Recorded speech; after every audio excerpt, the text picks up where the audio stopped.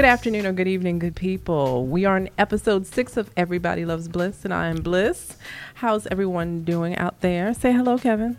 Hello, Kevin. No, seriously, hello. Kevin Mohorn, you came back. I know. So soon. Yeah, it's all good, though. I was excited by the invitation and honored, let me say. I like that. Well, I like that. This was a fun time, so good stuff. Well, thank you. And let me tell you, let's tell the truth. What happened was we did have someone else who was supposed to come in that couldn't make it. No. Not I'm an understudy. No, you are not an understudy because, look, I could have done this show alone, but look, I cheated you the last time you were here. Did you? I cheated you because we recorded with wine, and then we had to re-record because that recording didn't do well. So I'm in here sweating like the county dog in here, drinking this wine with you now. This wine is making me sweat, good people. We're doing a red wine today, a Tempranillo. Are you liking this, Kevin? I do, actually. It's not dry, which is my requirement for red. Okay. It's not Malbec, but it's not dry either. So I'm okay. I'm good with it. Well, it has me sweat. You can see me sweating. He can see me sweating. You all can't see me. I don't know that I'll buy it again, but it's not bad. I won't get it again. And it's a product of Spain, though. I love Spain. Viva España. Okay, you see how we started talking about the wine as soon as I opened up the show? Absolutely. That's where I am right now. Right. So I cheated you, so I needed to bring you back with wine. Okay. I like you better on wine. I appreciate that. I like to be better on wine, too. So, okay. It's a consensus. And this show is a little fluffier today. I think we're going to be a little lighter today, even though I can't promise that.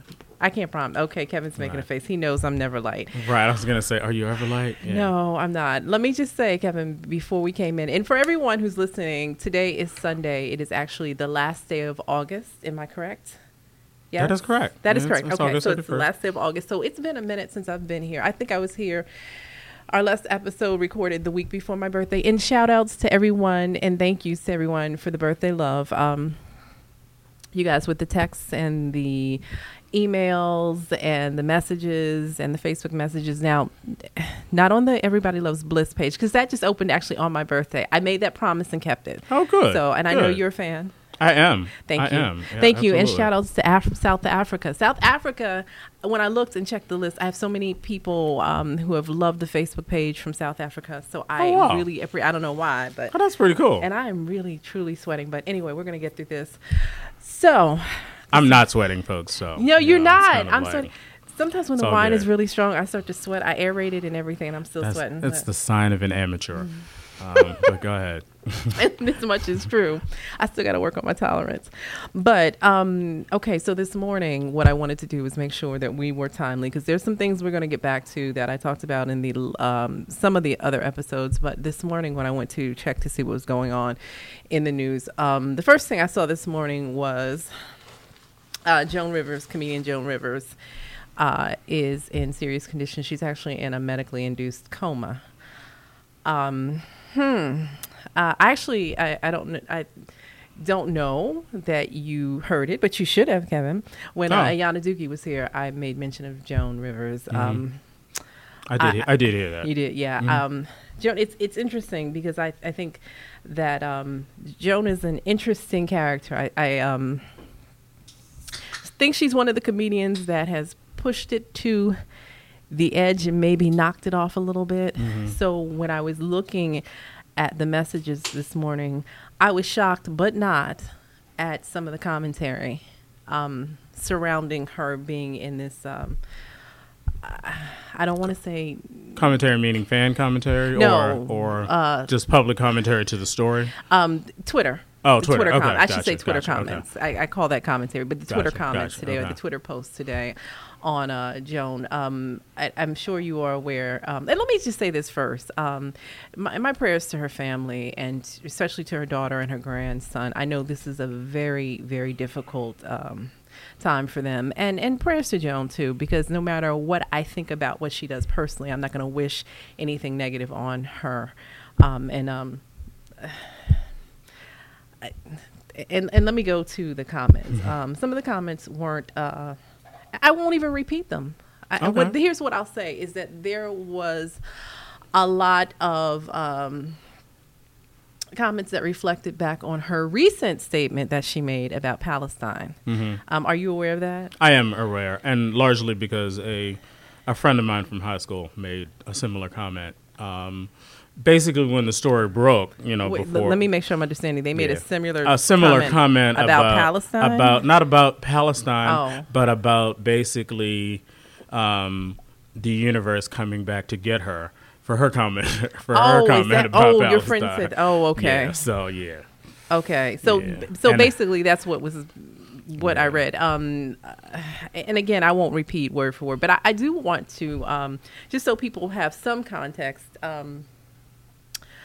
this is what Joan said.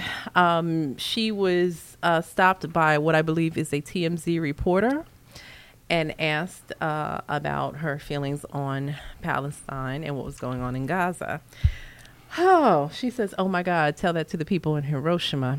She says, good. When you declare war, you declare war. They started it. We now won't count the dead. If you're dead, you're dead. You deserve to be dead.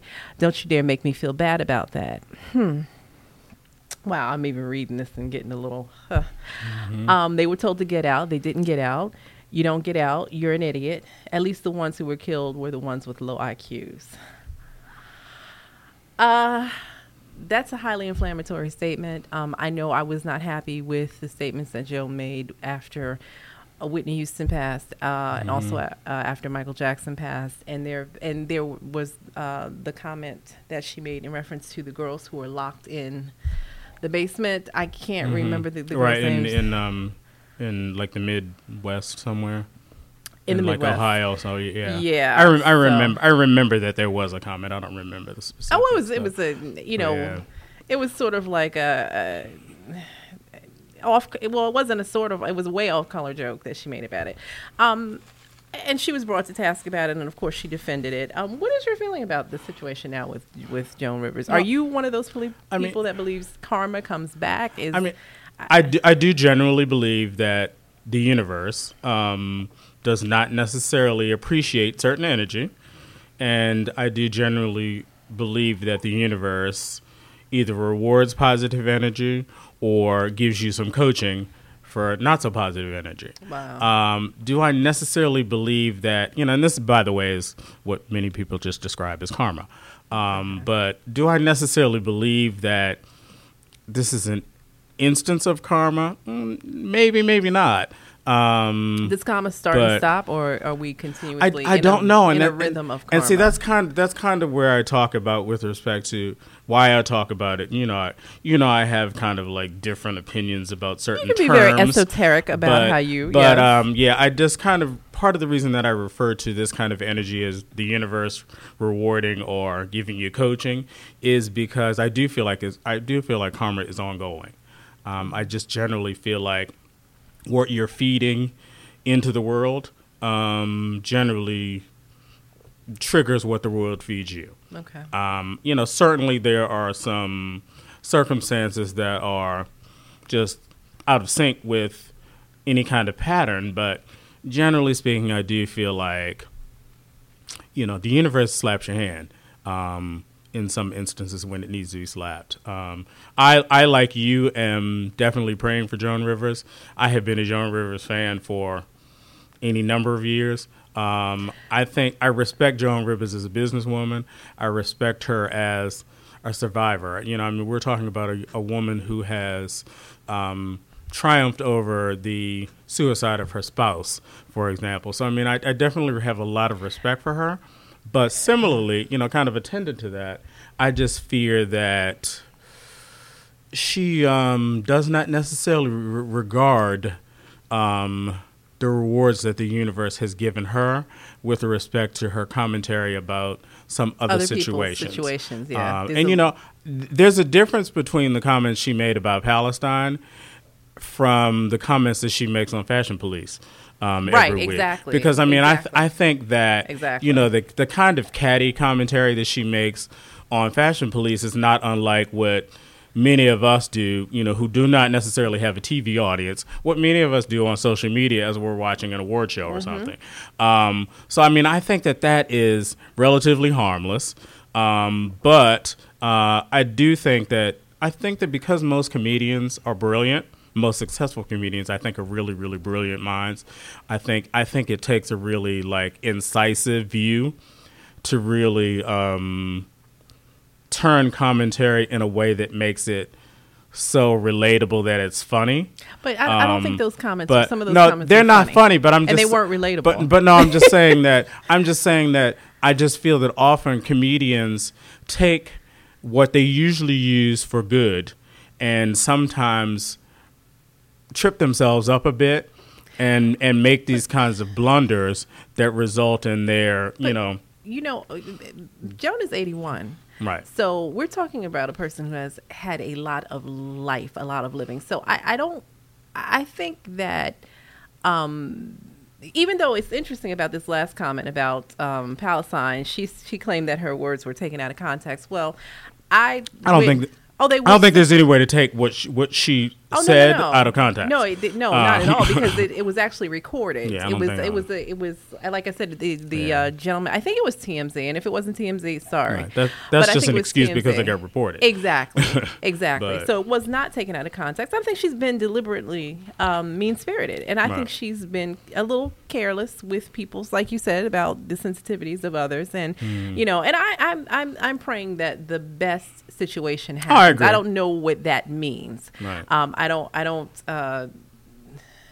have a vision for what that means. That's kind of where I am with that. But okay, I just wanted to bring that because that was the first thing that popped up today. So again, and I think that her daughter is smart enough and savvy enough that she knows her mom, and I don't think that anything that she's probably reading is surprising to her. No, and I believe I think she's probably very prepared for. And I believe that Melissa's statement the other day, where she indicated that her mother would find it heartwarming about the outpouring of support that she realizes. I think Melissa, in issuing that statement, recognizes that, or is even acknowledging that her mother would probably be really surprised by the amount of sympathy that she is. I mean, seriously, I think so that too. she is generating based on finding herself in a vulnerable situation. So I do and that believe, I have respect for. I do believe that was a very carefully worded statement from Melissa on behalf of the family. And again, I wish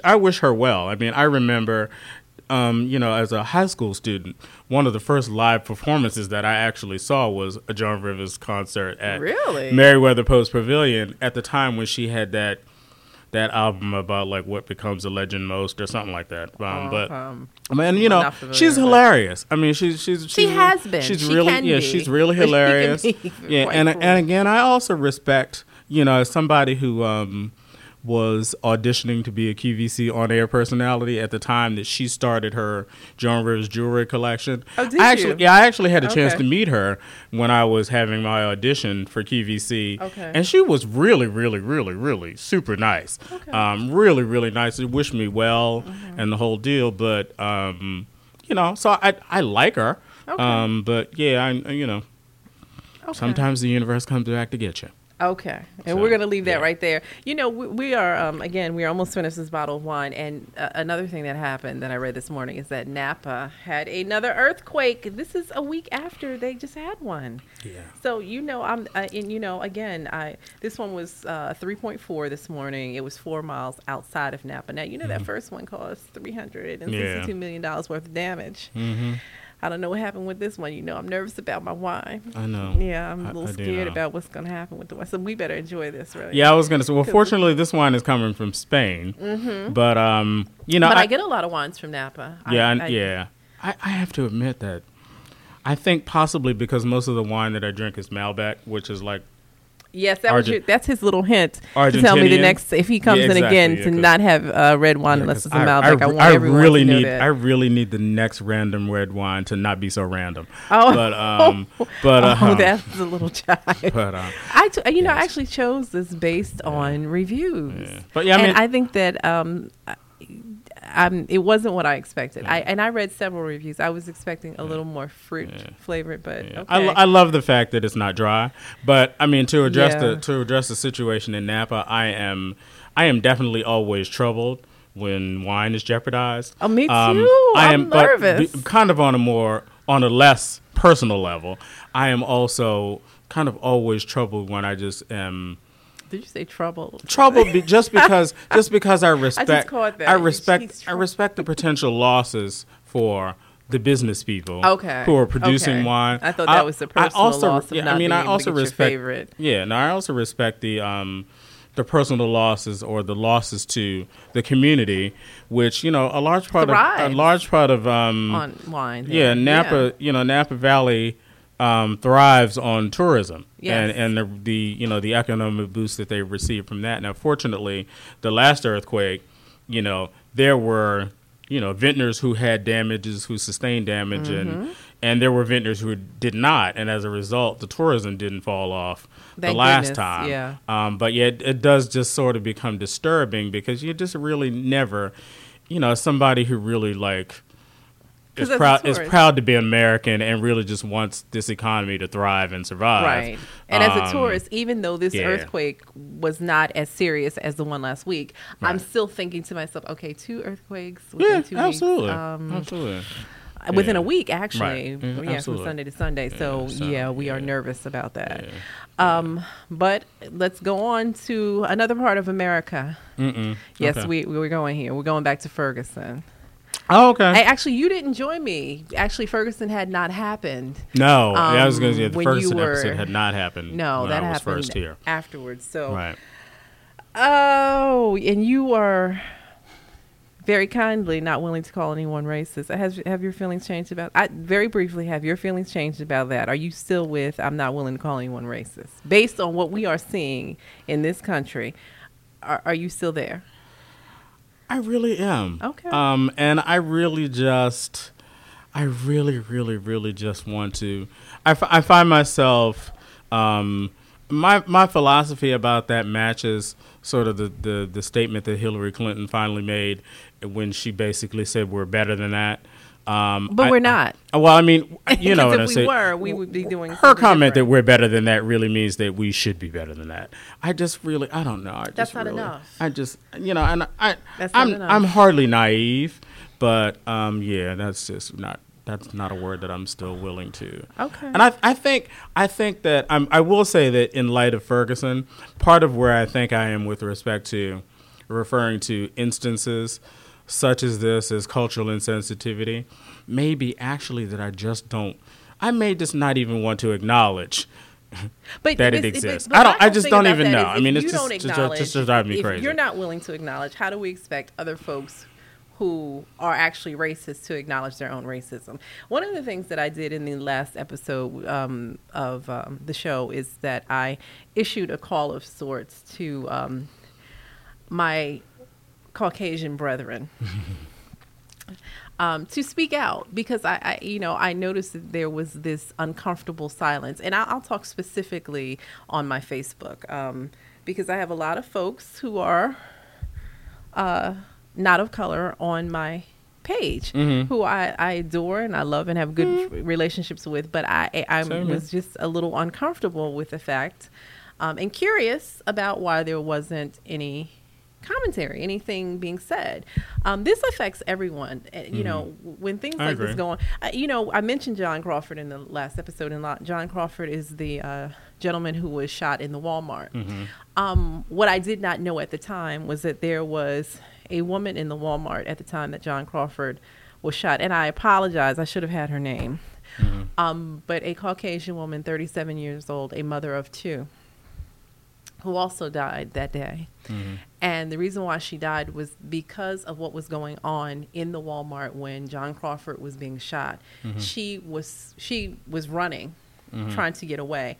She was so afraid and got so overcome, she actually had a heart attack and died in the Walmart. So that's deep. Whether you're getting shot, right, or reacting to right, or someone getting shot, right. Everyone is affected in some way. And I have to thank 2 people. I have to thank a friend of mine named Robin DeVoe Randall. She actually listened to the podcast, and she's not aware that I'm calling her out, but I'm calling her out in the most positive, loving way. She sent me a message on Facebook, and I'm just going to read a little bit for you. She said, "Thank you for doing this podcast. I love the discussion about Ferguson, especially. What happened, again, in parentheses, sickens me. And you both were right. I didn't see a lot or any discussion about it going on amongst white folks." By the way, she is a white woman, so so everyone knows. And she said, and you were right about how me, white folks, like a dancing puppy, but we don't comment or get involved in the Ferguson discussion on social media. For me, I don't know how I feel. Excuse me. I don't know how. I feel like anything I might add would be trivial. No excuse, just being honest. But it does break my heart more than you could know. And I'm sorry this happened, and I'm sorry and embarrassed about how white folks act. I want to apologize for all of them. I'm just going to leave it there because I get kind of filled up just reading it. First of all, Robin, thank you so much for your comment. And I don't feel like you have to apologize for all white folks. I think that she goes on further to talk about how she's teaching her daughter not to be racist. I think that just that in itself, just acknowledging and speaking up and doing the work with her own child is so important. And when I responded to her, I thanked her and I told her, I said, what she can do is what she did on my page, is to continue to talk to her relatives and her friends. And if she hears a discussion about Ferguson and the information is incorrect or there's a perception that is wrong, she can stand up and correct it. That's what she can do to add to it. And it wasn't, nothing she's saying here is trivial at all. And I don't want her to think for 2 seconds, and I said that to her, that it was trivial. I really am very happy and proud that she answered the call. And also Jon Stewart from The Daily Show. What a profound... Yeah, that was... First of all, are you aware that he actually took the pepper spray challenge? Because not a lot of people were talking about that. So he actually allowed himself to be pepper sprayed and tear gas. Right. Woo, okay. Yeah. And see, I definitely think that, and this goes back to kind of where I am with respect to addressing racism through the lens of cultural insensitivity. I honestly and truly think that instances like Jon Stewart taking the pepper spray, Jon Stewart, who is a member of the majority population, taking the pepper spray challenge. That's questionable. But well, okay. You know what I'm saying. But Jon Stewart, who is not black, Hillary Clinton, who is not black, making these kinds of statements that basically force the majority population to put themselves in the place of black folks. Like, for example, I think that it's different for a black person to say, imagine if you were you're 3 times more likely to be stopped while driving than the black person driving behind you. Just imagine that. I think that when members of the majority population pose that question to the majority population, they start to. Is that what you don't want to say? Well, yeah, I mean, because I know you're really careful. But yeah, I mean, it's just kind of like we can say the words white folks. Okay. But you know what I'm saying? When black folks say something like that, it puts white folks on edge. Exactly, it does. And it shouldn't, but it does. It should not. I agree. And again, you and I talk about off mic a lot about the whole theory of the behind the pedagogy of the oppressed. It's the most brilliant book that I think everyone should read. With respect to the fact that the oppressed population bears the responsibility to educate the oppressive population about the existence of cultural insensitivity / racism. I just think that phrases like cultural insensitivity make white folks less defensive. I think that, if you looked at some of the instances instances of reporting that Jon Stewart highlighted in his piece about Ferguson. He talked about Sean Hannity. These people, like, do you really, I was kind of with him, like, are you really that clueless? Like, seriously? And let me give context to that. It was hilarious to me. Sean Hannity, who I know is a favorite of yours. I'm saying that jokingly. Of whose? Oh. I can see you starting to rear Lord, up. Oh my God, no. So Sean Hannity had the nerve to make a comment about how we meaning African Americans, black folks, should handle a police confrontation. He's giving advice to black folks. So he says when a cop pulls him over, he puts his hands out of the car, and if he's carrying a weapon, he tells the police officer he has a legal firearm in the car. Then he goes on to say, I often would step out of the car and lift my shirt to show the officer. Are you freaking kidding me? Meanwhile, if I were in the car behind him and had a legal firearm or didn't, first of all, the officer would probably not even be likely to let me get out of the car.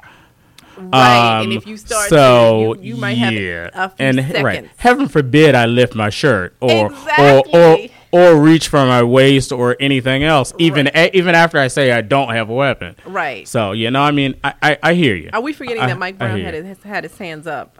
No. No. I'm not forgetting it, but yeah. So the ridiculousness of that statement. Hannity obviously forgot it, but he what? I said Hannity obviously forgot it, but no, he didn't forget it. It's that arrogance. It's the arrogance of Hannity. Is it arrogance or is it ignorance? I'd say both. Okay. Mm-hmm. Yeah. Speaking of which, just to give some example, on the 19th, I think it was, that the St. Louis police were involved in another shooting of I'm not going to pretend I remember that being the date, but I'm familiar with I think it was the incident. Because I try to remember things around my birthday. I'm still talking about it, right? My birthday was in July, so I'm a lot less date sensitive in August. Yeah, I'm really. But Kajimi, I think his name was Kajimi. If I'm pronouncing it wrong, because I can mess up a name, I know. Kajimi Powell, the gentleman in St. Louis, he had taken 2 sodas and some donuts out of a store. And it was obvious because what happened was he took the items, sat them on the curb. There's actually video for anyone who did not see it on YouTube. He sat them on the curb. And he was pacing around and sort of talking to himself, which is an indication that there's an issue, that there's some kind of mental issue, whether it's mental health or drug induced, or an issue that should be obvious to anybody who is intelligent enough to be educated about such things. But exactly. And if you're a police officer, you really should be. You should be, because those things can happen if somebody's in a diabetic state and they're low sugar. Yeah. So that can happen as well. So we need to be clear that these police officers really need some retraining. But anyway, the gentleman is pacing, he's sort of talking to himself, and what happens? And so initially, the tape that I looked at, the gentleman who was taping him was sort of thought it was humorous. I don't know why he thought it was humorous, but he did. Well, because he was also not really educated enough to have a concept of what was going on, unfortunately. There we go. Right. But so the gentleman is, Mr. Powell is on the street, and he's pacing, and his items are on the sidewalk, and he's still pacing, but people are walking by, so he's not attacking anyone. He is making some comments about don't try to take them from me, something like that. I'm not clear, but when the police arrive, and I just watched the video today, another thing this morning, that's the other reason why I made sure to have some wine here today, is that they arrived, within 20 seconds this guy was dead. Right. They gave him 20 seconds. There was no rationalizing. There was no attempt to de-escalate the situation. 20 seconds. And here is what added insult to injury. After he was dead, they cuffed him. So, cultural insensitivity. There's another story that the great, I love Jesse Williams. Did I tell you that? No, I don't think you weren't here for my love for Jesse Williams. But Jesse Williams is from Grey's Anatomy, and I love his activism. Right? Yes. I'm familiar with who he is, but okay. And who would have thought? I mean, based on the Grey's character, that this brother is such a brother. Yeah. Okay. Exactly. So he posted about Jared Leon, who is an 18-year-old who was high on mushrooms, and this is in Beaver City, Oregon. High on mushrooms. I don't know what started the police or how the police were called, but police are wrestling with him. Do you know that when you're high on certain drugs, you get what my cousin calls, which I think is hysterical. She calls it monkey strength. Because Okay. It's my favorite. Not touching that one, but okay. Yeah. So he has monkey strength. This is a Caucasian gentleman. So that means you're just super strong. Right. There's certain. Okay.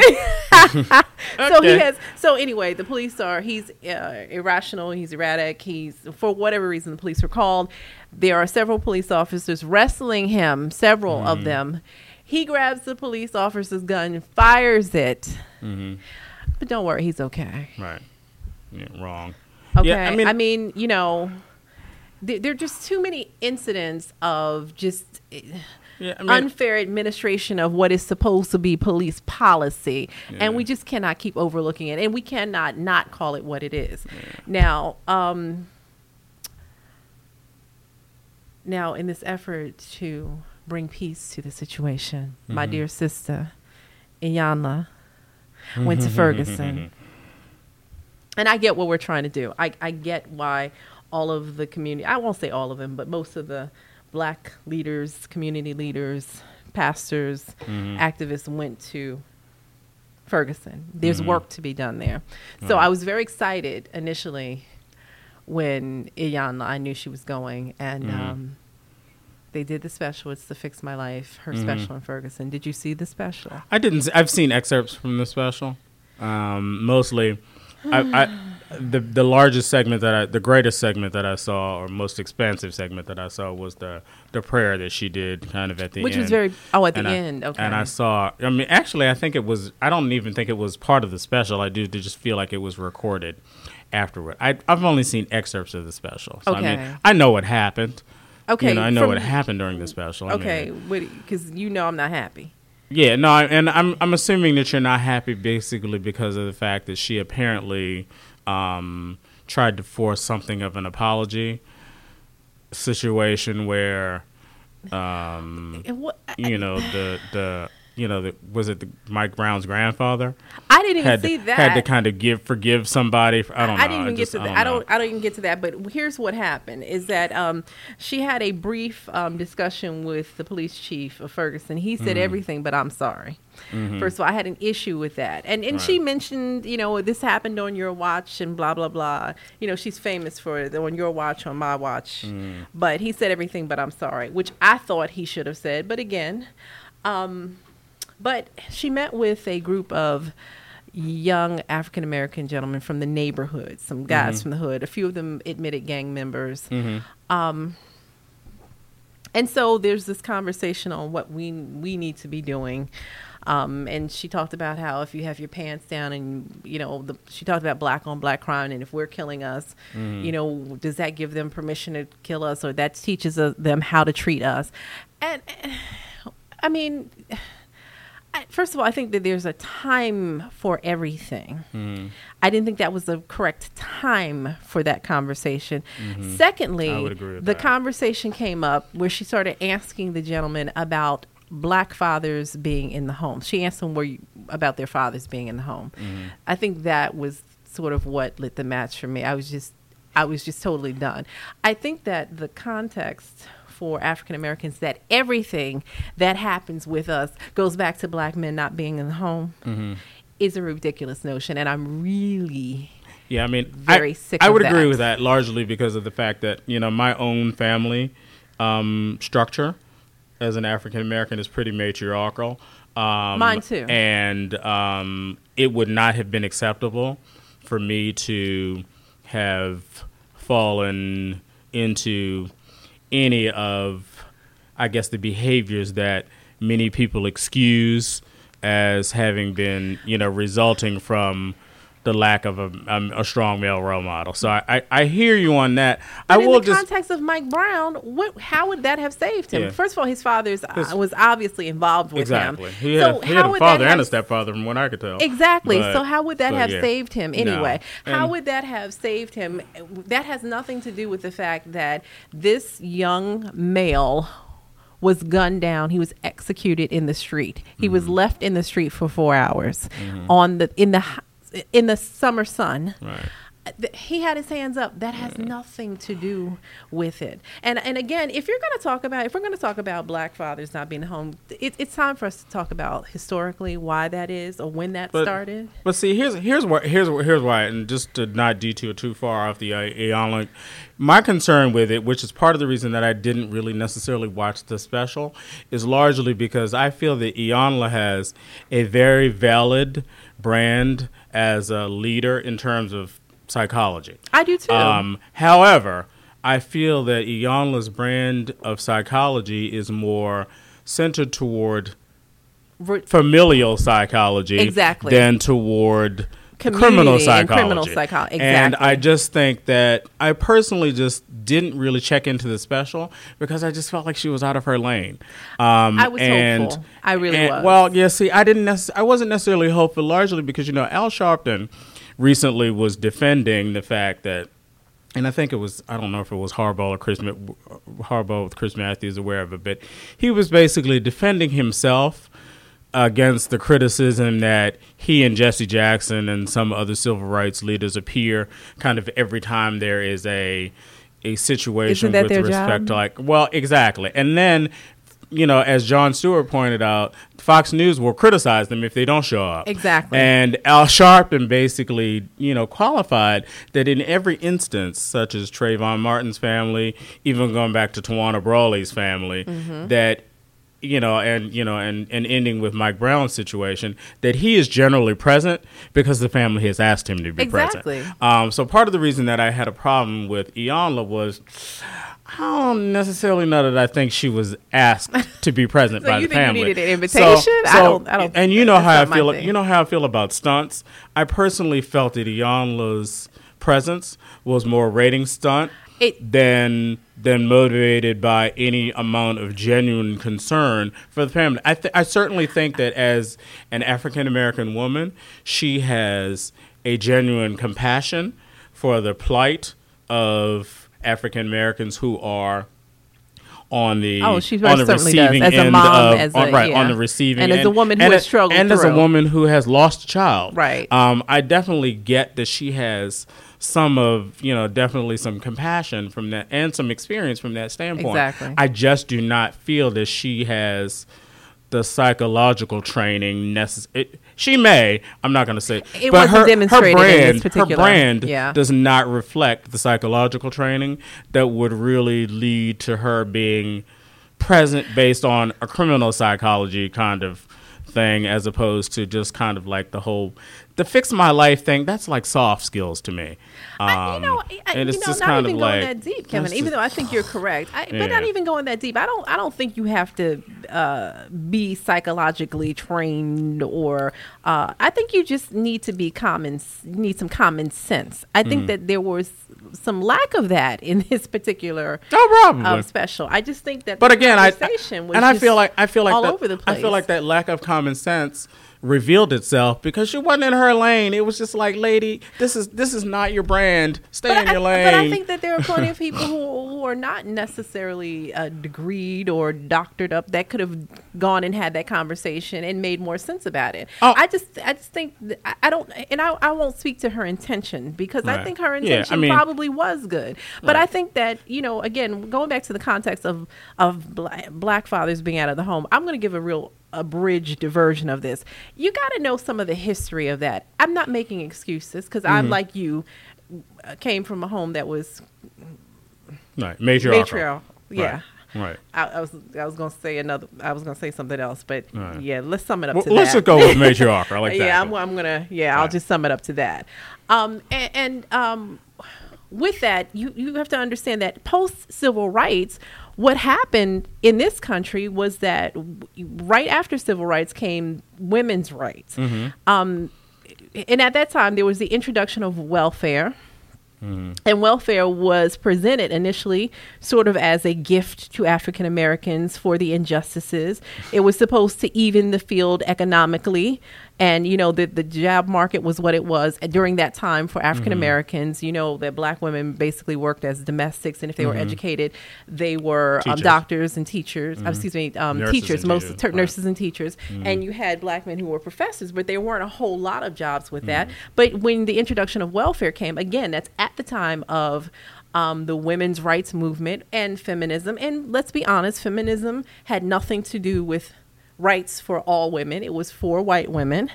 And with that, those jobs that should have opened up to minorities really went to white women. So you had more black men without jobs. You had the introduction of welfare, and the requirement for welfare at that time. Most people have not seen Claudine. I am only familiar with it as a little kid. I really need to see it again as an adult. I saw it sort of in my 20s and kind of got it then. Well, it's on TV One all the time. But that movie kind of breaks it down, is that if you had welfare, you could not have a husband. Basically, you could not have a male in the home, and social workers came to the home, and if they saw to make sure there wasn't a male in the home. Right. So it was really there to. It looked nice on paper, but what it was there for was to really divide the family, the African American family. And most people don't know that history and don't understand that. So there was really a play on us, a deliberate play on us to break the family structure down, and it worked. And right after that, you had the introduction of these new drugs. And I won't give you too much history, but people need to know the history of the country, and especially about the history of what went on in specific neighborhoods in African American communities. So that began the absence of black males in the home. Right. So you got to understand where that comes from. Again, it's no excuse because we are 2014 and we need to know better, but we need to start understanding our history. And for someone who is educated and conscious and aware to keep introducing that story as the answer to why everything is happening in the African American community, especially if you're looking at a Mike Brown situation, to me is just ridiculous. Right. Yeah. Sorry, I just cannot have it. Okay. I'm not disagreeing at all. I know you're not. Not at all. I'm just making that argument. I just want to give folks that. So, we have to do better. Right. Hillary was right. Yeah, Hillary. But we're talking about Hillary was and is right. Is right. Yeah. But again, in answer to pedagogy of the oppressed, it is the job of the oppressed to teach the oppressor. So we collectively, as African Americans, need to start reclaiming some things and really understanding what's happening with us to build community.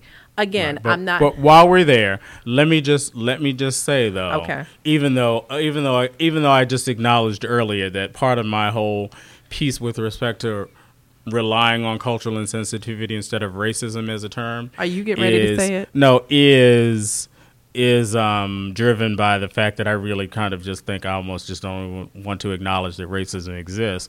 But part of it is also in that whole pedagogy of the oppressed thing. I personally feel that in terms of the oppressed population educating the oppressor, I think you have to kind of like not make it ridiculously uncomfortable for the dialogue to take place. And I just think that cultural insensitivity as a framework makes the discussion it enables the discussion to even occur. I disagree. More instances. I disagree. Well, the discussion can look here. Here's the thing, and this is a great quote from pedagogy. Racism inflames people. I mean, it inflames black folks. It affects white folks. Everyone. I mean, it inflames everybody. But but you know what? Here's the thing: people feel comfortable now hearing the N-word. Do they? A lot of folks do. It's in your music all the time. People want to sing along to it. I don't like hearing it. It's not in any music I buy, but okay. Well, I get, but you know, it's there, and it's just as inflammatory. It's just as uncomfortable, but.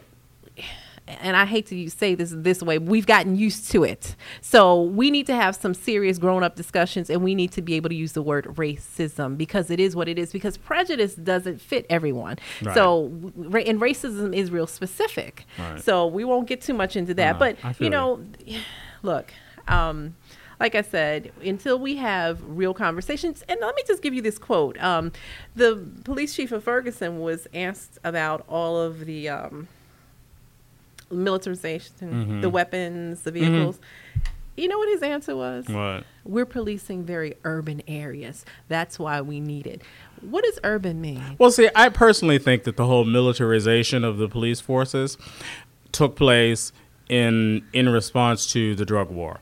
I think that I really do. I mean, I think in terms of I think that when you're talking about, or when he's talking about in urban areas, I think that these police departments are using the excuse of urban areas to mask the fact that they are still armored for situations where they don't need to be armored. I think that maybe when you were doing a drug raid in some community where you thought that there was pervasive drug trade going on, maybe you did need to bust into some houses. But you don't need a military tank to do that. Looking like you were RoboCop. But you didn't need that. No, I mean, I understand what you're saying, but I just fear that many of these police departments are still in that whole zone of feeling like just because it's an urban area that they need to be dressed for the drug war. And I just think that's ridiculous, but... Okay. Yeah. I'm gonna we're gonna move on for that. Yeah. From that, I didn't give the quote from Pedagogy of the Oppressed. I'll go for it. Okay. The quote is the man. I love that book. I do too. It's. I think it should be required reading. Right. I'm just gonna say that. Yeah. And let me say what's interesting is that I attended for a semester a private African American college. It was freshman level reading. Mm-hmm. I attended a state university here and I'll say Towson. I'll go ahead and say I went to Towson for a while, and So did I. it was graduate level reading, Mm-hmm. and I think that was interesting. I think it needs to be required reading. It was introduced to me at undergraduate level by the instructor I had who taught survey of Afro-American at that point, Afro-American literature. So it was not required reading for our class, but it was a book that he mentioned. And just because of the fact that I had such great respect for him, I just read it. And yes, loved it. Okay. Well, the quote is, the man or woman who proclaims devotion to the cause of liberation, yet is unable to enter into communion with the people whom he or she continues to regard as totally ignorant, is grievously self-deceived. Mm-hmm. So it's a real simple sentence, but it's not. It really speaks to the fact that very multi-layered. Yes. I won't even explain it. Mm-hmm. You know what? There's no need to explain it. Let's move on. But Ferguson, and we're going to continue to talk about, because I think that there's going to, I'm glad, well, let me just say this. I don't want to use the word I'm glad, but if anything, what's happened in Ferguson has opened up conversation in a different way. I think that should have happened with Trayvon, and it didn't. Yeah. So unfortunately, I definitely feel that if we can find any benefit for the dialogue, the discourse, with respect to opening it in a new way, is the fact that, again, folks like Jon Stewart, Hillary Clinton, and others who are not black folks are asking white folks to imagine that if you were in this position, how you would feel. And I feel like that's a public discourse that has not necessarily started. And Robin DeVoe Randall. I wouldn't give her credit. And, it's very Robin important. DeVoe. Great name, Robin, too, by the way. It is. But, yeah. So, okay. Yeah. All right. Well, some other things happened. We're going to move on. Some other things have happened in the past couple of weeks. There were several award shows that happened. Right. Okay. I'm going to be very honest. When are you not honest? That's true. Which actually is kind of something that applies to me too. But anyway, I can't help it. I don't think I do anyone any justice. Well, no, I love it. Tempering it. I love it honestly. I love it personally because I just feel like a lot of people, the most authentic people I know, are not afraid to be honest. And it's one of the things that I definitely try to do. I mean, honesty is not necessarily always warm and fuzzy. It's not. I've learned that. I accept that too. So I mean, that's when it's given back. But yeah. When are you not honest? Anyway, okay. Go ahead. And I just refilled the cup. So yeah, thanks. And it is a cup. I'm going to just be honest. We don't even bother to do the wine glasses here. We just put it in the cup. Mm-hmm. But when it's not Malbec, it might as well be in the cup. Oh Lord, have mercy. Here we got. Okay. I'm just saying. I am going to get some Malbec. Do note it. Okay. We had some award shows. Mm-hmm. I'm going to be honest. I did not see all of the Emmys, and I generally watch the Emmys. But let me just say, I'm just happy that two of my favorite people won. Mm-hmm. I was rooting for and absolutely adore Joe Morton. Mm-hmm. He won. He actually won at a he won at the Creative Arts Emmy because the guest performer in a series, whether it's comedy or drama, are awarded at the Creative Arts. Right. So he won there. I didn't care how he got it. So yeah. Long as he got it. All and right. Also, Lord, what is her name? Crazy Eyes from Orange is the New Black. Orange is the New Black. Yes, won. So yeah, she won. Yeah, she was awarded at the same ceremony. Actually, same ceremony. Yeah, she won. Yeah, at the same ceremony. So I was so thrilled. So I'm just happy that they won, and I know they did a really nice. She presented at the Emmy telecast. Yeah, she did last Monday. Yeah, and I saw bits and pieces of it, but I was just happy that those two things happened. Mm-hmm. So I was there, and I know you're an Emmy Awards fan. Was there someone you were looking to win that didn't? Well, I was looking for Tony Goldwyn to win. Tony Goldwyn wasn't even nominated. He should have, but look, I thought he was nominated. Here's the drill. He should have been, because he's a favorite of mine. Here's the drill with Scandal. Huge Scandal fan, huge Shonda Rhimes fan. Okay. Unfortunately, season 3, which is a season he wasn't nominated? I'm positive that he was not. I'm so out of it with that. The only people who were nominated were Joe Morton. Yeah, he won. Kate Burton, who plays the vice president, Sally Langston, she was also nominated. Can I just tell you, she's a really warm and wonderful person. She's fabulous. She's a really nice person. But she and then Kerry Washington. And part of my challenge with respect to Scandal being competitive with respect to a number of the other shows on TV is that I think that the storyline for Scandal is a little too schizophrenic for Kerry Washington to really emerge as a strong contender against the other women. Like, Scandal for me is kind of split between that whole B613 storyline and which the story can get confusing for and the storyline, right? Exactly, and the storyline of, like, Carrie as the fixer in sort of the whole vein of G.D. Smith, who inspired that character. So I think that the schizophrenia of the storyline doesn't really serve her well in terms of having a good, even Emmy reel to submit. And then I do think that the B613 story is murky. It is murky. And I also think that because of the fact that they're doing so much to kind of keep the intrigue into the whole B613 storyline. I'm over it. I'm over it too.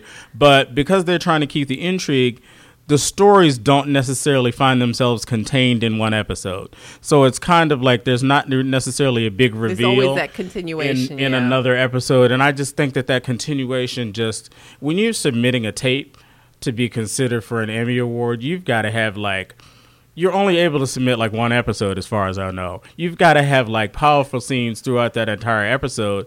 And you know what keeps me? That storyline generally doesn't serve her in that way. The storyline between her and Fitz, just the love affair between those two is what keeps me. I love it. It's a little Sally Hemings, Thomas Jefferson for my taste. Lord, here we go. I mean, it really Lord, just here is. We go. He just, for those of you who don't know, he just interjected. He just played the race card. But actually, they played it exactly on the show. They actually used that on that line. I know they did, and it's just look, I love it. I'm a woman. I love all the romance that he brings to as the president. I love it. So I watched the Emmys long enough to see that she didn't win and whatever. Okay, I missed it, but I'm glad Joe Morton and Lord, what's her name? Right. Crazy Eyes. I was rooting for those two. They won. I'm very satisfied. Right. The VMAs. Okay, I'm not even going to spend a lot of time on the VMAs because really what I want to get to is what happened afterwards. Right. The VMAs, as everyone knows, Beyonce got the Michael Jackson Lifetime Award. The Vanguard Award. The Vanguard Award. And she did her performance. Oh boy. And her performance was, as it is in concert, very sexualized. There were so many sexualized performances. Every woman, was there a woman who got on the stage who didn't gyrate? I think if she did, I missed her. Probably not. But every woman was in a bathing suit type costume, and except for Iggy Azalea, who had on some kind of cat suit, and the chick Rita Ora, who sang with her, they were in these tight cat suits. So whatever, body hugging, body exposing, something of that nature. So okay, that's that. So Beyonce performs. Her daughter, Blue Ivy, her husband are in the audience, and they're watching and enjoying. And here's what I'm thinking. Okay. Aren't there performances that we don't allow children to see? So I'm thinking, okay, she's performing, gyrating, simulating sex to a certain degree, and the child is there cheering it on, watching every minute of it. The child meaning her child. Her child, Blue Ivy's there. And, okay, I'm just waiting to see what's going to be said about this. So the next day, what happens is BET's 106 in Park brings Karrueche Tran. I don't think she's an actual host, and I have to be honest. I don't always watch 106 in Park, so I don't know. I think she was a guest host, and there was a joke that she read. She said she was reading the teleprompter. She wasn't aware of the joke before she read it, but it was in reference to Blue Ivy's hair. Oh boy. Okay, here we go with this. And what happened with that is 106 in Park shut down production for the rest of the week. I have some feelings about that, Kevin, and I just want to see where you stand. First of all, I'm surprised. Again, no one had anything to say about the child being in the audience with the mama gyrating, or or watching any of those performances. I mean, there's no child appropriate performance. We don't. I mean, no one. I'm just surprised. Well, see, I will say I didn't actually imagine a reaction about that. Honestly, largely because I think that. See, I'm so old timey. I certainly imagine. Well, I'm not necessarily saying that I'm not, but maybe I'm not. But I certainly can imagine that Blue Ivy has seen her mother around the house gyrating. So I mean, like, why would her mama be around the house? Why wouldn't she? I mean, I think she would save that for rehearsal. You got to rehearse. You got to rehearse somewhere. I think you rehearse outside. You don't. But anyway, no, I didn't. I honestly did not expect that. Just because I would expect that Blue Ivy has had enough exposure to seeing her mother in, even though she's not necessarily old enough to understand it, I just don't necessarily imagine that she hasn't seen her mother in some performance mode. I think, of similar nature. I think before. That's a bigger issue than this is just me than Karuchi's comment about the hair. Even though, here's what I think about that. I think that it's a ridiculous notion to keep talking about a child's hair. She Agreed. Is a child. And she's got natural hair, because I think it speaks to culturally. Now, you want to talk about cultural insensitivity. I think it speaks to that. But outside of that, on the other side of that, I should say, if you keep bringing your child out in public, knowing that you are a celebrity, knowing that you catch criticism, I think you have an expectation that the child is going to catch it too. Oh, see, I don't really agree. We're an insensitive society. I don't agree with that at all. I'm not saying it's right, but I said that there should be an expectation. Look, Michael Jackson kept his kids covered up. I thought it was, I thought it was whatever we thought he was crazy. Whatever I thought about it. Exactly. The only criticism that people ever had about it was that the kids genetically didn't appear to be related, but that's a whole other thing. But he did that for a reason. Exactly. I thought that was an extreme. Yeah. But look, you bring your child out in public, you're a celebrity. It's going to happen. I'm not saying it's right. I'm not defending it, but it is what it is.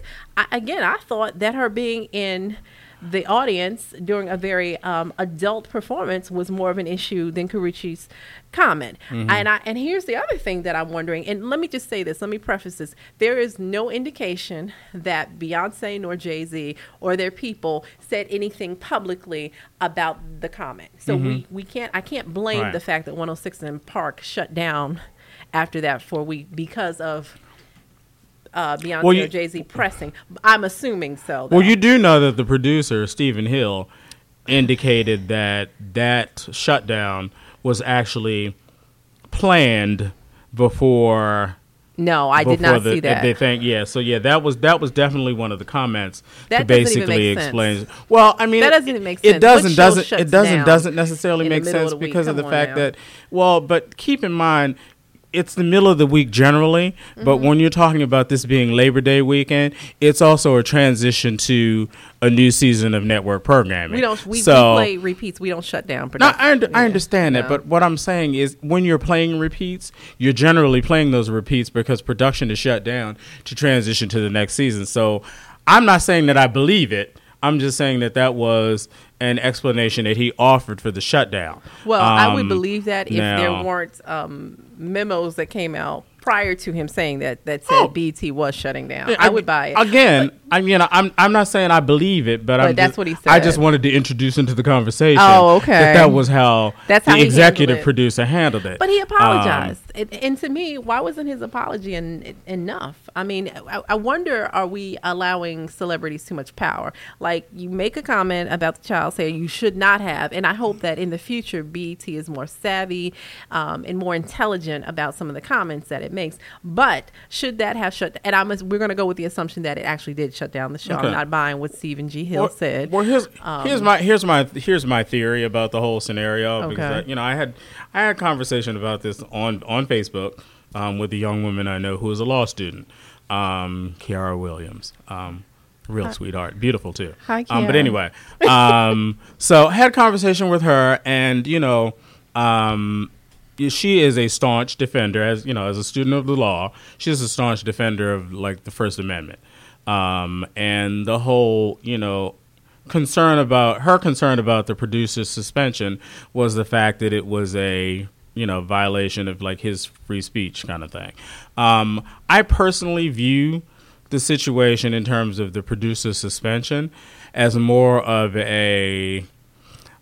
I mean, when you're talking about, and this is a point that one of Kiara's friends kind of made in follow up in this discussion. When you're talking about BET, you're talking about a network that produces things like Black Girls Rock and other things that basically support the self-esteem of Black women and girls. Correct. And quite frankly, for me, the episode in terms of the producer being suspended was more a corporate code of conduct issue than a free speech issue, because that producer, whomever it was, wasn't Stephen Hill, obviously. It was somebody who was probably an assistant producer, whomever fed that into the teleprompter. Somebody has to sign off on that. Well, yeah, some higher power has to sign off. But I just feel that the suspension of that producer, the suspension of possibly production of the show, was really more a corporate conduct issue, because the reality is that joke was not in line with BET's general branding philosophy with respect to supporting the esteem of young Black women or Black women in general. I can't say that because I've seen some programming on BET that's been contradictory. I understand that, but I mean, they have a line. I really don't. I think that BET does whatever it does. But my question is, or not the question, but my thought about that is that I didn't think it was a strong enough violation to shut down production. And, I thought that his public apology should have been enough. That's what I thought. And again, for me, the issue was more, why is the child in the audience at the VMAs? That was it. Well, my issue, and here's my issue. My issue with respect to the whole thing is, I personally think that at a time when Black folks are being, when Black folks are holding white folks to a certain standard with respect to the way that we are judged, I personally have a larger concern about the way that Black folks judge each other. I think that comments about a child's natural hair or anything along that line are, I think the suspension needs to be a wake-up call to Black folks that, before we expect to hold the majority population to a higher standard about the way that we are judged, we need to hold ourselves to a higher standard about the way that we're judged. Personally, that's just my thought. That goes so deep, Kevin. That goes so deep because it's out of line with what we're talking about with Ferguson. If that's the correlation you're making, right. I don't agree with that. But I get it. You don't have to agree because it's my opinion. I get it. But I'm just saying I do not agree. So the audience knows I'm not there with you, but I understand what you mean, and I think that we are harsh on us in terms of verbal judgment. I agree wholeheartedly. There's this whole thing that came out today, and I'm not going to cover it because I don't have it in front of me, about there's a whole judgment on Twitter today about Black Twitter and trolls that, of course, was produced by... I didn't even know there was a Black Twitter, by the way. Yeah, that's a whole other conversation. Clearly, I need to amp up my Twitter game. But someone put out a whole list of, what it looks like, what it is. That's it's hilarious. Very judgmental. And I thought, okay, here we go again with this. So we do have some work to do. But see, on a certain level, even though you're not necessarily agreeing with my point, you are still echoing a similar sentiment to the one that I'm echoing, which is just that my own personal opinion is that I'm glad that the suspension happened because it's a wake up. It's a necessary wake up call that Black folks need to stop judging each other. I get it, and I say that I'm not. Right. I don't have a problem with the suspension of the producer. I'm thinking it was too much to shut down the production of the show, based on, and this is not going with what Stephen G. Hill said, based on what other. Everything's rumor now because we don't know. But the rumor is that it shut down the production of the show I think that was too much. I agree with you. Yeah.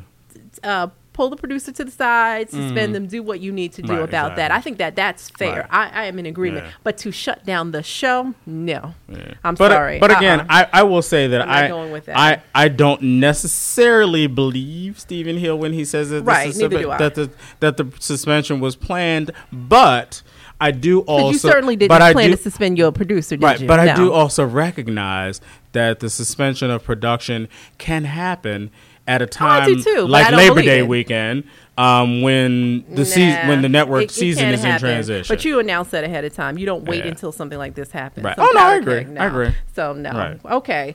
Let's talk about speaking of. Oh, you know what I forgot to do with the in terms of the VMAs. I have to give a shout out to Wiz Khalifa. And look, I know you're looking strange, and let me tell you why. Did I miss Wiz on the show? I'm confused. No, he didn't. I don't think he performed. Okay. I don't know because I didn't watch the whole show, but I watched a lot of it. Wiz actually, nobody saw it. I watched the whole thing. Nobody paid attention because his woman came in half naked, but that's the whole other thing. But he had on a shirt that had the hotline, had some information about suicide on it, and on episode 5 of the show, we talked about Robin Williams, and we gave a lot of that information. We gave hotline, gotcha. And he, when he came to the show, he had an actual shirt on. Oh, cool. But I posted a picture up, but I posted the picture up with him and Amber. Okay. And I'm like, that is the wrong move because nobody saw. Nobody saw his shirt, right? Because Amber came. She had on basically chains and some panties. Yeah. See, I didn't see the.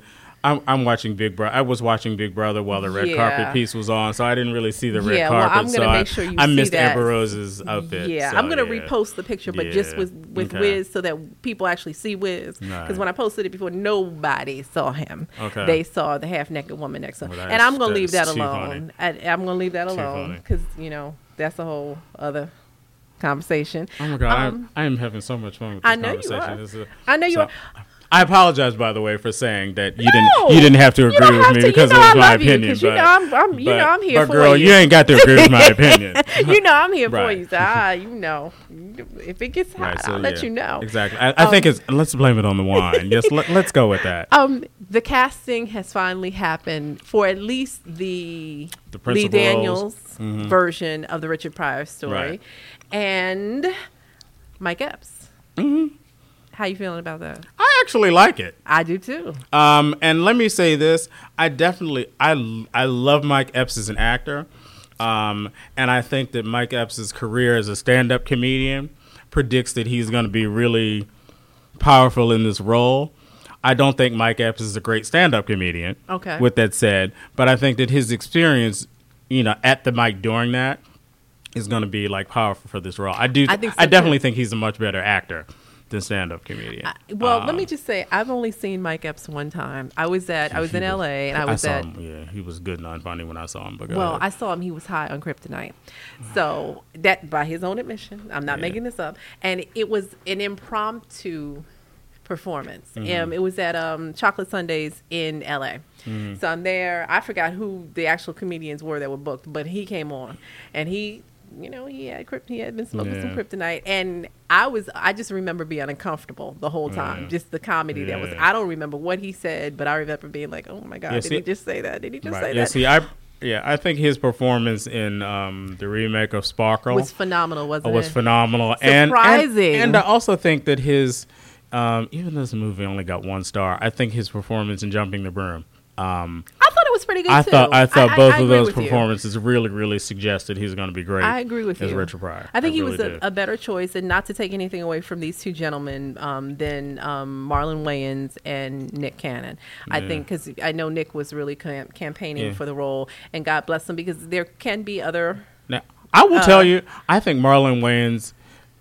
I hadn't really heard about the Nick Cannon piece. I will say that I think Marlon Wayans, if he appeared older, I don't know how old Marlon Wayans is. I think that if Marlon Wayans appeared older, like Mike Epps does, that he would really have been my first choice. Really? Mike Epps, for me, is the ideal choice because I just feel like he is already at the age where he's going to be kind of a more convincing Richard Pryor kind of in the later years. I don't know. That's just my thought. I agree Marlon Wayans, to me, though, is just like Marlon Wayans is just insanely funny to me. So I think he's funny. Yeah. I think he's funny. I just think, again, for the same reasons that you said, I think that Mike Epps brings a certain soulfulness, a certain maturity to the role. He's got better acting chops than I think Marlon Wayans does too. Because we've really only seen Marlon Wayans, I think. Funny. I haven't seen him do in like drama. silly stuff like White Girls and that kind of stuff. Right. So and the Scary Movie franchise stuff. So yay for Mike Epps. And I think Lee Daniels is going to do a fantastic job. Now, there are rumors that other people are going to be doing the story, but I think this is the one that's been kind of given the okay by the family. And so I'm excited about that. Yeah. The other thing I'm excited about, the musical that's coming up, the Bob Marley musical. That's coming to center stage. Oh, that's right. Yes. I actually saw you comment on that on Facebook. I cannot wait. I'm so excited about that because I think that this is a depending on how it's done, and I'm trusting Kwame Kwei-Armah to do a great job. He does great work, I think, as a writer-director. But here's the thing with that. He's saying, this is his comment. He said, whoever takes on this icon doesn't have to look like him, but he has to generate his physical, spiritual, and sexual energy. Now, keep in mind the Bob Legend musical is theater. Right, exactly, and not film. And not film. Right. Whereas I want him to kind of look like him, though. Mm-hmm. I mean, I think we're more forgiving in theater just in general. I mean, I agree. Audrey McDonald just did Billie Holiday. Right, she looks nothing like Billie Holiday, I also think that non-traditional casting works in theater in a way that it wouldn't necessarily work on film. I agree with you. Yeah, I agree there. So here's my question: is there anyone that you can think of now that you think would do justice to this Bob Marley? And this is a Bob Marley musical, and here's what I'm hoping, because I don't want it to be like Fela. Mm-hmm. I want there to be more dialogue in it. I want music too. I want it to be musical, but I still hope that there's strong dialogue in the piece. I'm not looking forward to seeing a total musical version of Bob Marley's story, like a Dreamgirls version of Bob Marley's I'm not story. Looking I forward got you. to that. I understand what you're saying. So I'm looking for a real balance, a real mix. But is there anyone? Because I was trying to think to myself, now who would I like to see playing difference? Of course, the difference in film and theater. But for theater, is there anyone that you think would be a good contender? Well, I will say this. I think that generally the trend of film and TV stars doing a theater performance, certainly not necessarily center stage, but on Broadway. If I think about it in that vein, honestly, the person that I think has the right energy for the role, regardless of the physical, is Maxwell. What? I do. I think Maxwell. I think Maxwell could be pretty Bob Marley phenomenal on in that theater. thing. In theater, I do. I think Maxwell could rock that. Here's what I see for Maxwell. I want, if there's a Marvin Gaye story, I want Maxwell to. Yeah. Oh yeah. No, I agree with that wholeheartedly. I think physically they look alike. I think that Maxwell carries a lot of. I think that he. Not the same demons, but I think that there are some things. No, I'm not. You kidding me with that whole demon thing. No. I think that there's some stuff Maxwell carries, and I don't think they're the same things. But you can kind of see it in him, and I don't think that's a bad thing. No, I understand. But I like it. I think it's enough there to make him rich enough and full enough to pull it off. I don't know if he can act. That's the only. Maxwell. I don't know if he can act. Yeah. He was supposed. He was actually supposed to be in The Paperboy. Yeah. And I don't know what he was supposed to play, but something happened with that. I was so ready for that, and that didn't happen. So I'm just going to put it out there. I think that if there's a film story done on Marvin, even in theater, or even on Broadway, that Maxwell would be my first choice for Marvin Gaye. For Bob Marley, I don't know. Well, see, the actor that I would think would be the best Bob Marley is, first of all, somebody who... What about Lenny? Huh? Lenny's a good actor. Lenny's a good actor. Yeah, I like Lenny, but I think Lenny could do well. Actor that I think would have been the best Bob Marley was Gary Dourdan, who apparently is all cracked out now. No. Let's dispel that rumor, because there was okay, Lord Gary Dourdan. I'm so sorry for this, baby. Look. I think that there were some issues, but I saw some recent pictures and posts of him, and I think he's appearing to do a lot better. And also, Gary Dourdan can sing. Did you know that? No, I didn't know that. Yes, so then I'm going to go ahead and recast him in the Bob Marley role. I had not thought about that, but you are so on target with that, because now that you have and Gary Dourdan, I apologize. Hey, okay, it's all good. Gary Dourdan, I actually met. A friend of mine used to live in the same building in Brooklyn. Okay, where how Gary many years Dourdan ago were we talking lived. about? Oh my God. Was he forever Shazaa? ago. He was probably 12 at that point. Yeah, actually, it was during that time. He was Shazaa, okay. Exactly. It was during that time. That was a long time ago. For those of you who don't know who I'm talking about, he was Shazaa on A Different World. Exactly. My friend Biff lived in the same building at the time. So, yeah. You know what, Gary Dourdan, I have to tell you this. I have to tell this story. I won't tell it all, but I met him 2 times at the Grammys. The first year I met him, he was with his daughter. So he was quite the gentleman. His daughter's beautiful. She was a little girl then. Quite sweet, quite fatherly. Great. A couple of years later, I think there was some things going on because this is true. And you can come on the show and you can debate it if you want to, but it happened. Somebody Gary. else? No, Gary can. Gary. I was again at the awards at the Grammys, and I was walking looking for the ladies' room. Gary Dourdan ran into me. He literally knocked into me, and I look back, and he looks back, and he's like laughing. So he did it on purpose, and I'm like, oh, okay, that's kind of funny, kind of awkward and weird, but I could tell there was something going on. Okay, he had even maybe had some wine. I don't know. All right, for some wine. Okay, so then hopefully it was a wine like Malbec and not this random stuff. Oh, anyway. This is Tempranillo. Oh my God, it's random. It's not random. You know what? I ain't thinking about that. And like you, it's now making me sweat. Anyway, so I saw him later on. I went to Kanye's party. Kanye had a Good Life party. This was after the Grammys. And shout out to David Banner, because I remember how handsome you were looking that night. Anyway, so. Oh my God, you are hilarious. Yeah, today. I did that. I did. And then, so I see Gary again. He runs into me again. Okay. I am not happy this time because it was a little too hard. Oh, okay. I'm about ready to set it off. Okay. And the friend that I was with was like, Tiffany, Bliss. Just go with He's it. like, Tiffany, I'm going to need you to just walk away. You can see something's going on with the right. Yeah. So Gary, I still love you, but yeah, and I don't think we're going to let that happen again. And Mr. Dourdan, I apologize for alleging that you are cracked out. Okay. We're not going to spread that. I appreciate our Bliss. That's why everyone loves Bliss, because she is willing to confirm that's right. You're being cracked out is not true. I'm going to give you this. Right. Okay. I don't know who I think should play Bob Marley in theater. Okay. In the theater? And not theater like movie theater, but on stage. Mm-hmm. I'm going to give it to Lenny. You know who is a big Bob Marley fan? Mm-mm. I don't think he looks like him, and I don't know that he could pull it off vocally. Are you familiar? I'm going to go here. Do you watch Graceland? Graceland? No. You do not. Okay. Mm-hmm. It's on USA. The actor Daniel Sanjata, who used to be on Rescue Man. I'm familiar. He was on Rescue Man. He was on Sex and the City. He had one point. Okay, how does everyone remember him? He had one freaking Yeah. episode, and like everybody mentions that. Yeah. It's like he was one time on the show, and that's like his claim to fame. How does that happen? Let me tell you why. Because everybody watched Sex and the City. Nobody's watching Graceland. What other questions do you have? Oh my God. Okay. Let's move on. Okay, great. Okay. People are watching Graceland. I watch Graceland. I can't even believe. You know what? Daniel Sanjata also was in a play about Jackie Robinson too, I think.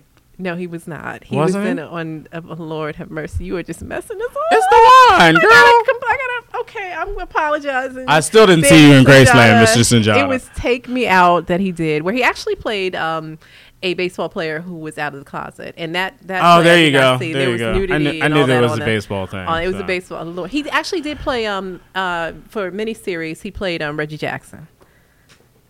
Okay. He's also played Langston Hughes in something. He played Langston Hughes in brother to brother. My Daniel Sunjata, please my Daniel Sunjata cred is coming back. Oh my Lord, have mercy. Go ahead. Okay, continue. He's a big Bob Marley fan, and I think sometimes when you're passionate about the person, I've seen him do theater, so I think that I don't know about. Well, singing. I saw him in the baseball thing. You saw Take Me Out. Yeah, which was why I was kind of that alone. I was like, Jackie Robinson? No. Yeah, whatever. but yeah, there were some interesting parts of that. But okay, let's move on from that. But I trust the casting is going to be fantastic for that. We spent a lot of time on that. There's this new thing, Kevin. What? Undercover Colors. Have you heard about this? Undercover Colors? Yes. No. I just wanted to make mention of this because it's getting a lot of debate. I'm concerned already. Don't be concerned. Okay. So we are having a drink together. We're in a bar. Mm-hmm. And I put my drink down and I, move away from and you don't watch my drink. Oh, is this like that fingernail polish thing? Yes. Okay, go ahead. That you can stick your finger in the and you wait, and if it turns colors, you've got date rape drugs. Exactly. Right. Yeah. And it's developed by four North Carolina students, 4 male students. Mm-hmm. It's interesting because I heard about it because there were feminists and some rape survivors who thought that the idea is not a bad idea, but the energy behind rape should be more about prevention than checking to see if you got a date rape drug. I don't know. There's been a lot of mixed commentary on it. What are you thinking about this? And there's funding going on now for the company to raise money, and they've specified that this is a for-profit company. So if you donate money, please know you are not going to get a tax write-off. I will say that I think that I recognized it once I made the connection about the nail polish thing. I don't think it's a bad idea. I don't think it's a bad idea either, and I think largely because of the fact that just as I made the connection to understanding what you meant when I remembered, like, oh, this is the nail polish thing. Okay. I think that there has to be like a catchy entry point for a lot of things in order for them to get a broader message across. Right. And I think that that whole nail thing, the sticking your finger, I think that's a catchy entry point. And at the point when you have captured the attention, to then educate the larger, broader, more relevant, more specific message, I personally think it's effective. I don't want it to become a thing of we have there's victim responsibility. Oh, you didn't have the nail polish on. I think it can go there if it's not handled properly. It could, but I still think it's effective in terms of catching your attention because again, I think that you've got to often do what you can to get people's attention, to force them to pay attention to, broader issues. I think you, this is a matter of PR. Yeah, exactly. And how this is handled. It's a marketing campaign. I think it needs to be a cost effective. I think maybe an introduction. But where do you want to introduce this? Do we want to introduce this on college campuses? No, because are we saying that because you're on a college campus, this is happening? I don't know. It's a sticky situation. Well, see, the reality is I just fear that, in any marketing campaign, much of my career has been marketing driven. I just think that any marketing campaign certainly has the potential to have as many detractors as it does fans. Okay. And I just think that a lot of times if you allow your distractions in terms of who the detractors are going to be to really kind of overwhelm you, it kind of offsets the desire that you have for the ultimate goal of the campaign. So I think that I don't think you can obsess over where do you introduce it first. I think you introduce it first with the population where you think it's going to be most effective. And if that's college campuses, then go for it. That's my thing. I don't know. Yeah. I'm going to leave. I need to. I'm going to see what happens with this. I'm going to be watching this. And why are you pouring more wine? Why? Because there's more in the bottle. Oh, God. Yeah. So, I have a new obsession. What's that? It's not an obsession. If I binge watch something, it's important. It's important to me. If it made me binge watch, it's important. House of Cards? No, I'm sorry. Go ahead. No. Married at First Sight. Oh, yeah. That's my new thing. I actually, I'm just waiting to see what happens. I'm not putting any predictions out, but I know you probably can. Let me talk about this real quick. I saw it because I was actually, from all of the celebrating I was doing over my birthday week. How many more times do you need to remind us you just had a birthday? I did it in the last episode. I wanted you to know it was coming, and I wanted you to know it was here, and I enjoyed it. And so while I was celebrating, I had something that didn't agree with me.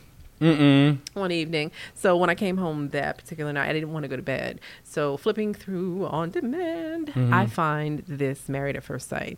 I had heard about it, but I thought it was hokey, like some of those other shows, I won't say, but kind of like in the vein of competition. I don't like love competition. I think that's a ridiculous notion. I hate that kind of, those kind of shows and that ideology about we compete for love and made that no. So this show is different. First of all, the show is marketed as an experiment, and there are 3 docs and a spiritual advisor on the show. And what happened, just real briefly, you had people who were saying, they did an ad for people who wanted to find love. You had to be ready for love, and there was a casting call. So they had about 200 folks come to this casting call, and they explained what was going to happen. You went through a battery of tests, psychological, background checks. You met one-on-one with the 3 docs and the spiritual advisor, so on and so forth. And they were going to do matches, and they were going to come up with, I guess they told them it would be 3 matches. They were trying to go, that was the goal. Right. But you would not know who you were matched with until you were at the altar. So a lot of people, of course, left the room. They weren't interested, but can't do that. Yeah, can't do that because your requirement with the show is that you meet the person at the altar. You don't even know their name until you are saying "I do," and you have 4 weeks that you have to stay married, and then you make the decision to either stay married or have a divorce. And this is legally binding. This is not some hokey. Let's pretend this is an actual marriage. Right. 3 couples. Vaughn and Monet, which is the African-American couple. You had Jamie and Doug, Courtney and Jason. I won't give it all away, but Vaughn and Monet, kind of when they met, they were, I don't know, I couldn't tell what was going on. They kind of got along cordially enough, but they had good sexual chemistry. They had sex on the first night. And now they're having some issues, personality issues now.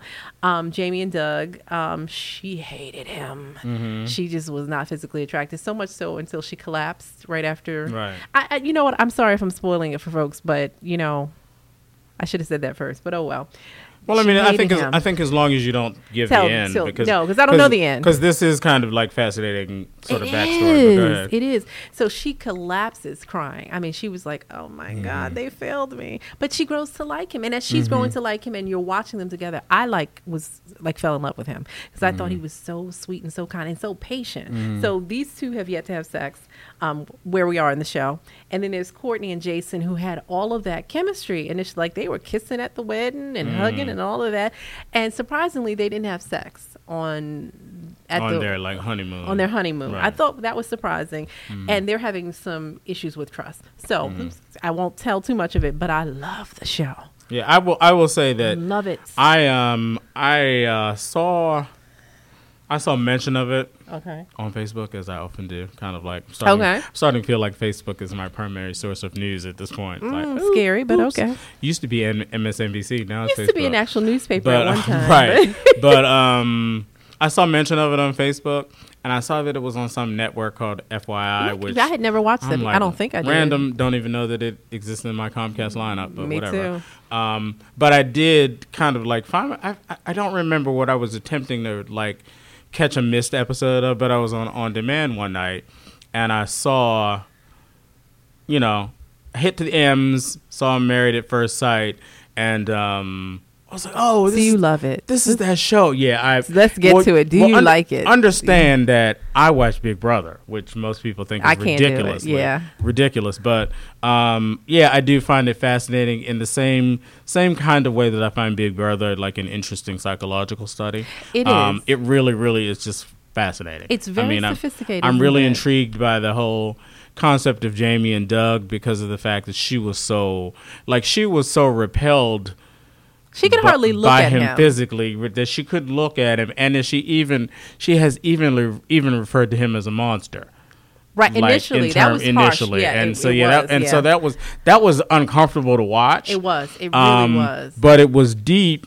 It has been deep to see that at this point, their relationship has evolved into what is starting to appear to be like the most healthy. And really, did you think they were? I mean, okay. I think so. I definitely feel like it's okay. I mean, I really do, and it's kind of like Vaughn and Monet. Wow, I just don't even know what to say about those two. It's very heavy. There's a lot of personal stuff that needs to be worked out. You know what I actually find interesting with respect to those two is that I just don't feel like either of them was honest about what they were looking for when they completed the survey to be on the show. Because it's kind of like both of them seem to be what the other was asking for, but they're not finding any kind of harmony with what they thought they wanted. So I think that, and this is part of why I find this fascinating, because I think that what they're going to find out is that what they thought they wanted isn't really what they want. I think that I think that they aren't honest about who they are. I think that they wanted certain things. There's that too. Yeah, I think that they're not honest. I think what's interesting to me is that I think that they wanted a lot out of a partner, but they aren't willing to give see their. Neither one of them is anywhere near as flexible as they needed to be for this kind of experiment. Exactly. Agreed. And it's fascinating to watch because I saw a lot of, when I was watching the show, I thought of some of the relationships I've had in the past, and I thought, wow, it's so easy to come into a situation thinking you're doing one thing and you're really not. But see, I think that they both think they're being equitable and fair. I agree. And I think that they think that they're giving a whole lot, and they're not. And at the risk of really, really kind of like overanalyzing this and going all the way back to the discussion that I mentioned a little earlier about we can't do that. We don't have time. No, but I mean just about black folks being more judgmental in terms of each other.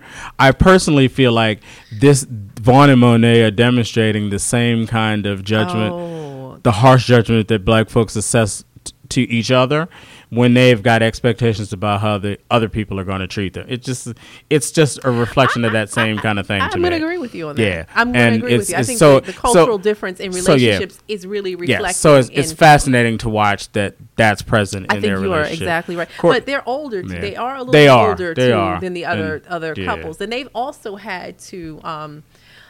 they've been out there being independent for a much longer time. Mm-hmm. Now, I won't say that their family dynamics weren't harder because we see Jamie and we see Jason, and they came from really harsh backgrounds. Right. So we can't use that. Right, exactly. But in terms of, I think that you are right. I think that it shows the difference in the way culturally we function in relationships. Precisely. And I'm okay with that. I think that it's done in an equitable way. I don't think the production is doing anything to affect that. I think this is an honest portrayal of who these two people are, and that's what I like about the show. Oh, I do too. And I think the only thing missing for me with the show is that part of me wishes that there was actual counseling that takes place since there is. Well, I mean, there is and there isn't, but I mean, it's just kind of like I wish that we got to witness in the context of their stories. The pre-counseling? Well, not the pre-counseling, but just the fact that I wish they were counseling on the road, on the road to the decision about whether or not you're going to stay married. Oh, I don't know how far you've gotten in this show, so I'm going to be quiet. Yeah, that's what and I have not yet. Okay. That's gone all the way, so yeah. I'm going to be quiet with that. I just wish that I wish at the point where I am, I wish that I were seeing more of that. Okay, so, but it is fascinating. It is fascinating. It is one of the few shows that I'm going to actually recommend. I recommend that people watch because it gives you a look into relationships that I've not seen before. I do too, and I also think that one of the things that was present in the weddings that I would really love to see happen, even in those instances when people get married after kind of meeting through more organic circumstances, is I love the whole thing about the groom's family would like you to know. I thought that too. And the bride's family would like you to know, because I just think that even if you have dated, for a period of time and known each other for a period of time, I still found it compelling to hear what the friends and family think are this person's like core values and that sort of stuff. So I really liked that. Do you think this can work? This Do I think that what? I don't know. I mean, I don't know. Would you do it? Would I do it? I don't think so. Okay. But a large part of the reason I wouldn't do it is because I'm not necessarily sure I need to be married. Okay. So that says more about me personally than it does about any kind of judgment I'm making about the people who would consent to the experiment or the validity of the experiment. Well, let me say this. I just don't think I need to be married. As a person who, and I talked about, in the last episode about not doing something like an OkCupid or, nothing against OkCupid, but any kind of online dating. I don't know what that means. It's some kind of dating service. I think that's the one that you do through your phone app. I talked about being kind of anti those things. I like organic meetings. Generally, but yes. Would I do that show? I would. I kind of like. Yeah, I mean, I understand it. Like I would, because of all of the factors that go into the decision making and the testing and the counseling. I think that's an experiment I would be willing to try. It definitely does introduce kind of a scientific element. Yeah. To sort of the randomness of, dating really romance and that kind of stuff. Exactly. So that it really is cool. Like I said, for me, just overarching factors that I just don't know that I need to be married. But I think if I wanted to be married, I would probably consider that. Okay. Something like that. So you wouldn't, you maybe. Okay. What about online dating? Do you do that? Are you for online dating? I don't necessarily consider online dating to be as not organic as that experiment, for example. So yeah, online dating is fine. Okay. It's fine. Okay, you gonna let me set you up? Perhaps. Oh, okay. Okay. I thought you were going to say no. Yeah. So now that perhaps I should have said no. You should not have said no. I like that. Okay. Let's go with no. No. Let's go back to your original. Let's go with no. No, we're going to go with perhaps. And on that, let me just say this. I talked about Uber in the last episode. Uber is now cheaper than a taxi in New York City. So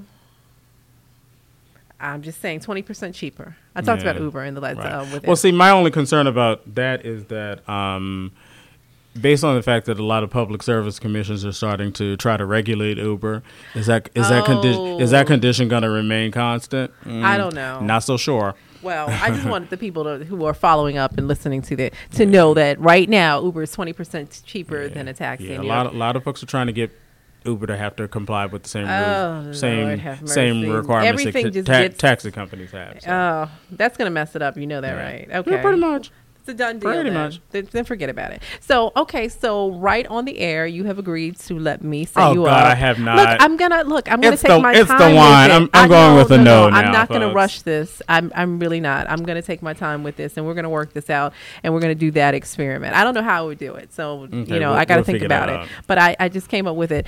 Before we go, September 8th is Blackout Day. Mm-hmm. And September 8th, we are asking not just African Americans or Black folks, but we're asking everyone to not shop, to not spend any money on September 8th. And why are we doing that, Kevin?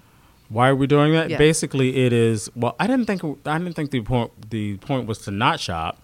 It was to just not patronize anything other than minority-owned businesses. Is that what it is?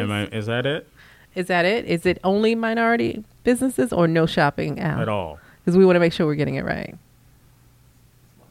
Oh, minority. Right. Okay. Yeah. So we're putting the economic dollar back. So I will say that for me, I love to recycle my black dollar. So I know folks are going to say this is racist and this is prejudice, and we'll discuss that. But why it isn't. Well, for me, it really just is not. Largely because of the fact that I think that the way the dollar circulates. If people understood that, they wouldn't think that. And I am actually part of a networking group founded by my friend Donnie Glover, which is Black Wall Street. Where can they get information? We could have BeMoreNews.com. Okay. Which is Donnie Glover's. Donnie Glover is.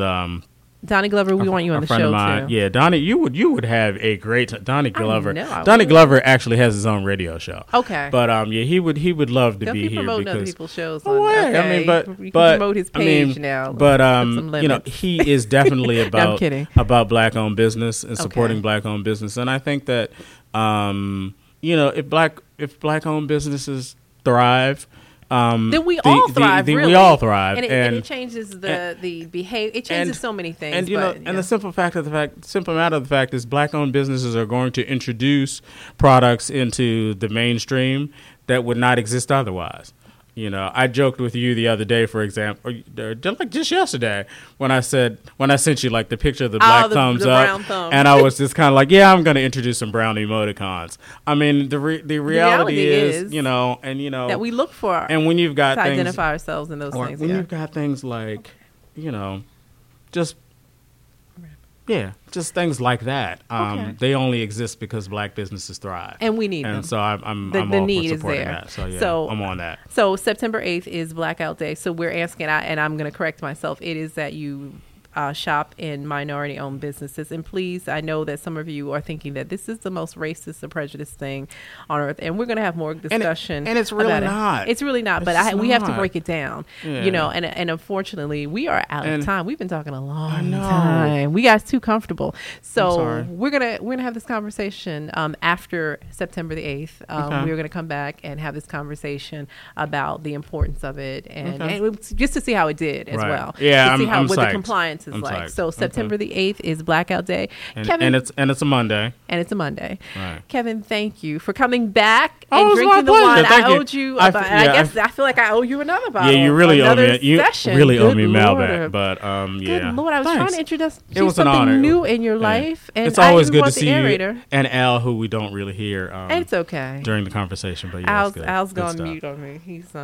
He's looking at my time because I'm way over time today. But you know what happens when you come in? That's what happens. Right. But I want to thank all of the listeners, and I want to thank everyone who has liked the page on Facebook. We've been only up less than a week, and I think we're close to 150. So we're growing slowly but surely, and all of the listeners, please come on and subscribe to the sound page. I know you guys are listening, and again, shout outs to Africa. Africa is really supporting me, and I love that they are. And shout out to working class productions too, because I think that I think the Working Class Productions is doing. It's a co-production. I mean, it is, but I mean, it's really just cool. I mean, I love Al. I'm a fan of like all things Working Class Productions. Let me just say all this of a sudden, and I appreciate you for even introducing me to Working Class, because it really is. I kind of feel like the next generation of media, broadcast media, and I think, by the way. We're going to say at the same time. The Verve Channel folks, I'm going to need them to be on 106 and Park. Yes. I'm just saying. So we're putting that out there. And we're going to be sending this session to the folks at BT because I have been speaking that into the universe. Yes. And since you got to and I said the same thing without even prompting today. I mean, it's just kind of like, yes. Since I got to revamp anyway. Verve session folks. On 106 I apologize for not knowing your names. I think it's the wine. It's Chanel. But I love me some y'all. Chanel, you need to be there. And done. So thank you for coming back in. Thank you all for listening. And we are out.